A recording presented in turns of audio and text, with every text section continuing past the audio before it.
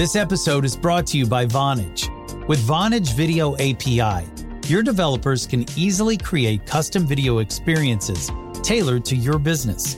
Enhance every conversation with live video, whether it's delivering faster tech support, improving customer service, or enabling interactive meetings and events.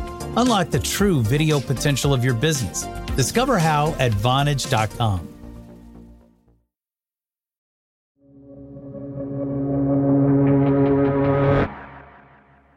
Millions of people all over the U.S. have been told not to see other people, not to go out for dinner, not to leave their homes. And those directives, along with the fear of the virus itself, have changed the way that almost every consumer in the country is behaving. People would love to go out to see a movie. They'd love to go out to a restaurant, and the restaurants are there and the movie theaters are there, and we can't go to them. John Hilsenrath is a senior economics writer. I've never seen something like this where literally people can't go out to consume the things they want to buy, and there are just major ramifications for it. Human contact is critical to economic activity, and when you limit human contact, it just has huge implications for the way this economy works. Every time an American keeps $1 in their pocket instead of spending it at the bar or on a trip to the zoo, that's $1 not going into the economy. And with all those dollars, all that cash being taken out of the economy at once, it's creating a major problem across the whole country right now. There's a cash flow crisis in America that's affecting millions of businesses and households who aren't getting the money in they need to pay their bills. Today on the show, the cash crunch hitting businesses all over the U.S., and why the government is trying to stop it from becoming a full-blown financial crisis. Welcome to The Journal, our show about money, business, and power. I'm Kate Linebaugh. It's Monday, March 23rd.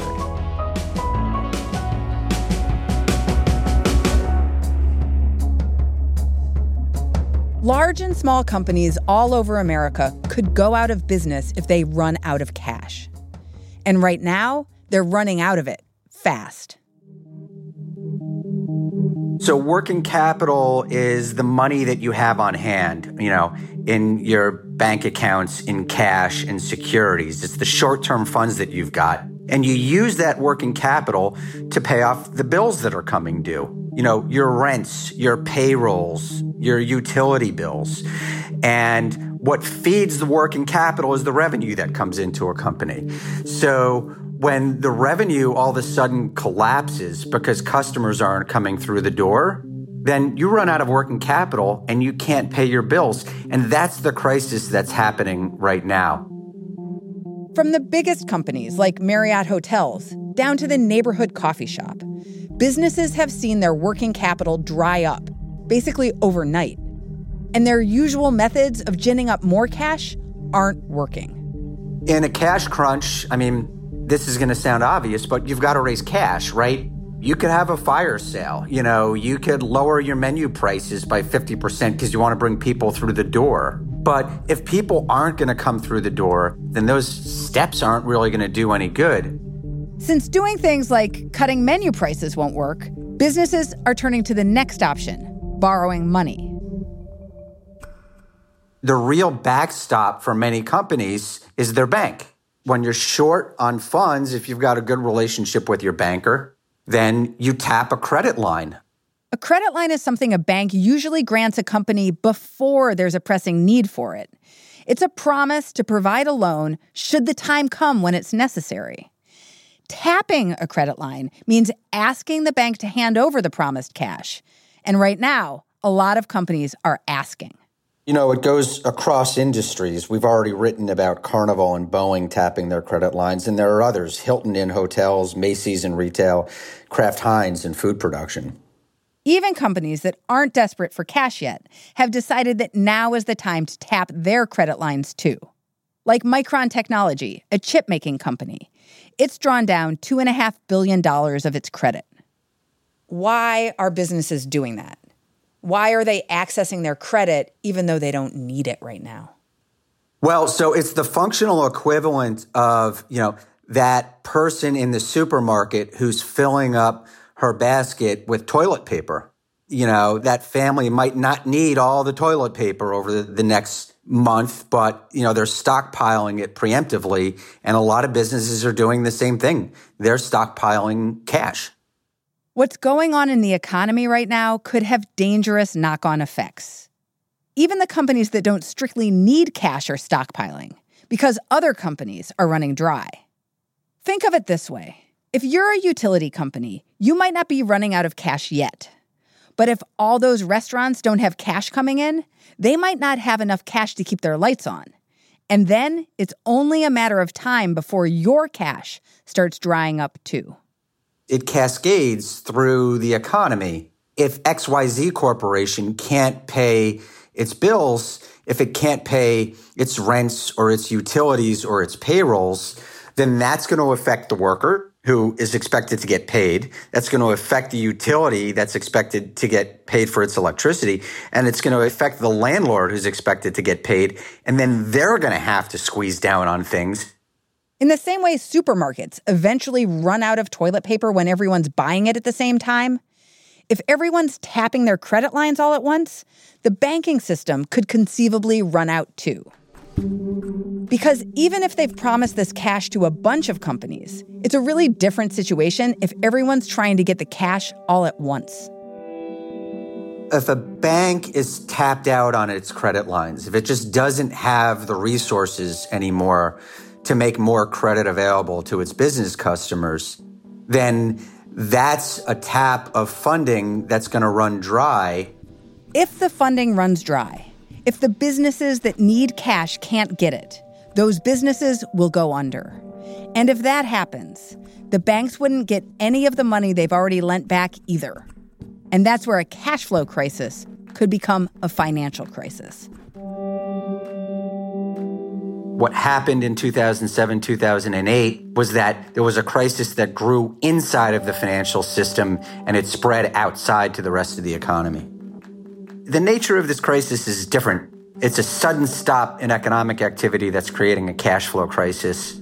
That's happening outside the financial system and putting pressure on the financial system as a backstop. What risk does a cash crunch pose to the financial system? Our whole financial system runs on cash flow, particularly our credit system. So companies take out loans, households take out loans, and they use the cash flow that they get from their business or their work to pay off those loans. The big worry is that they start defaulting on loans. We could run into a situation where we have, big increases in bankruptcies and, God forbid, liquidations of businesses. Now, the White House, Congress, and the U.S. Central Bank, the Federal Reserve, are all looking for ways to step in to stop that from happening. How they plan to do it? After the break.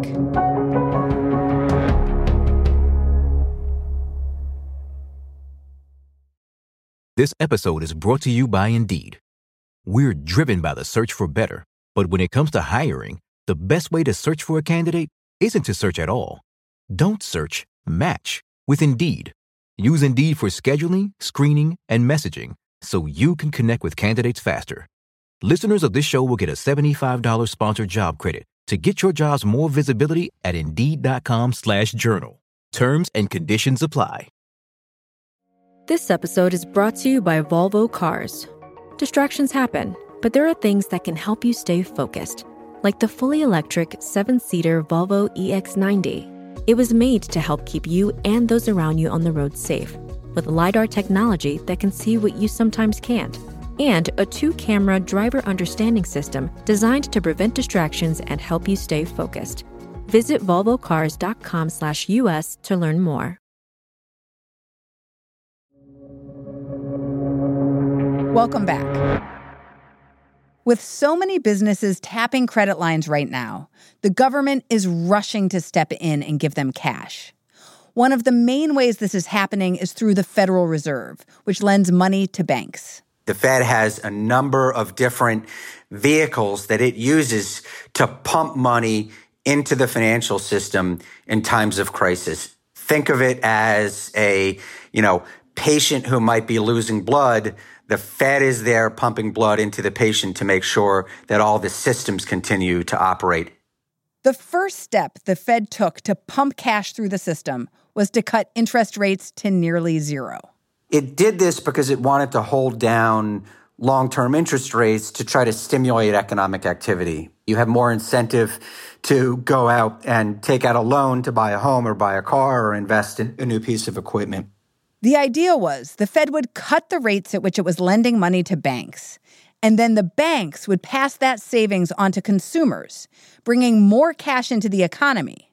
But the cost of borrowing for some people is actually going up because there's this race for funds. Now, that's a scary thing to see because the Fed is doing everything that it can to push interest rates all the way to zero. So the Fed is fighting this fight to keep the cost of money low.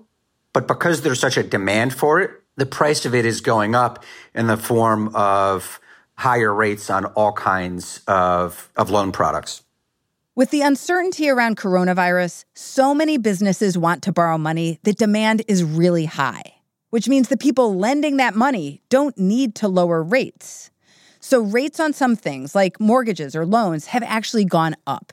So now the Fed is looking for new tools to ease the instability. One of those has to do with something called commercial paper. Commercial paper might sound obscure, but for a lot of companies, it's a day-to-day part of running their business. In a typical economic environment, commercial paper is essentially a short-term loan used by big companies. The money in that loan, it usually comes from investors. Basically, instead of a bank, you have investors who provide credit to the business sector through the commercial paper market. But in this moment, investors are feeling cautious. They don't have a lot of appetite to buy commercial paper, to give money to big companies, which means that those companies aren't able to borrow cash quickly right now. That's where the Fed comes back in. The Fed is unleashing all kinds of special programs to keep the commercial paper markets going. And they've set up a program where the Fed has said, we will buy your commercial paper. We'll take it. There's such a demand for it right now because companies are so in need of these short-term funds. The Fed is saying, we'll take it, we'll hold it, and we'll give you cash in return to keep those markets flowing and moving. The Fed's hope here is that it can alleviate some of that intense pressure in the financial system by shelling out cash. The Fed is going to spend as much as it needs to spend. It's going to provide the supply of funds that meets the demand that the market has. So it's basically firing all of its cannons right now. Today, the Fed announced a new aggressive slate of plans, more cannons it can fire. It announced programs to stabilize the mortgage markets and the bond market, as well as other moves too. Basically, they said, first of all, that they were going to do this week alone another $625 billion worth of bond purchases of Treasury bonds and mortgage-backed securities. And I should say, this is a massive amount to do in just 1 week's time. You know, there was a lot of debate during the financial crisis when the Fed expanded its program by $600 billion over a few months. The Fed is saying it's doing it in 1 week. And that's just one part of the plan. The Fed has announced that it intends to support small businesses with hundreds of billions of dollars. It's really small businesses that are getting hit especially hard by this. It's the neighborhood bar or the neighborhood retailer. And they're not big players that can call up Goldman Sachs and say, you know, I need a $5 million commercial paper issuance. A lot of small businesses have credit lines with their banks with, you know, strong balance sheets and strong relationships with their customers are going to have their backs and provide them the funds they need. But then, you know, you might see other small businesses that don't have those relationships or resources that could be in real trouble. And can you talk specifically about what the Fed is doing to help small businesses? Well, the Fed is doing a bunch of things on the small business front. One of the programs that it announced today was another crisis era program, which buys credit card debt and auto loan debt and other kinds of debt that small businesses depend on. A lot of small businesses are running on their credit cards. Very simply, the problem's getting worse. The longer people go without paying bills, the more this builds on itself. And that's why the Fed is firing more guns today. Does this raft of new programs that the Fed announced today suggest that what the Fed has already done is not enough? Yeah, absolutely. I mean, it's definitely an indication that more work needs to be done. We've never seen anything like this before, where the economy just comes to a sudden stop. And I think policymakers are racing at warp speed to try to keep up with the crisis. Congress, for example, is looking at a few ideas to pump more cash into the economy. One is to give billions to some of the industries whose cash has dried up the fastest, like airlines, cruise lines, and hotels. Another would fund a small business lending program. But the cash crunch for many small businesses is so acute that they could run out of money before the bill gets finalized. Last night, the rescue deal stalled in Congress. With 6 senators in isolation over coronavirus concerns, the vote was deadlocked at 47-47. Senators voted on the rescue package again on Monday, and it failed to pass again. Still, John says it's important to remember that there's always some path forward. This country has been through a lot in the past. Wars, pandemics, depression, terror attacks. We always find a way through it, and people really have to rise to the moment. I think we all have to, as a nation, be looking inside our own communities and be asking each other, what can we do to help each other? It's certainly, there's no question, the federal government and state governments are now mobilized, but everybody has to look out for their own communities and their families in ways that go far beyond anything the government can do.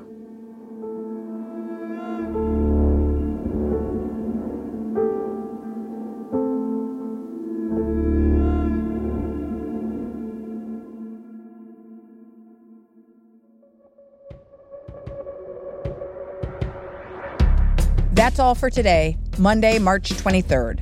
The Journal is a co-production of Gimlet and The Wall Street Journal. If you like the show, follow us on Spotify or wherever you get your podcasts. We come out every weekday afternoon. Thanks for listening. See you tomorrow.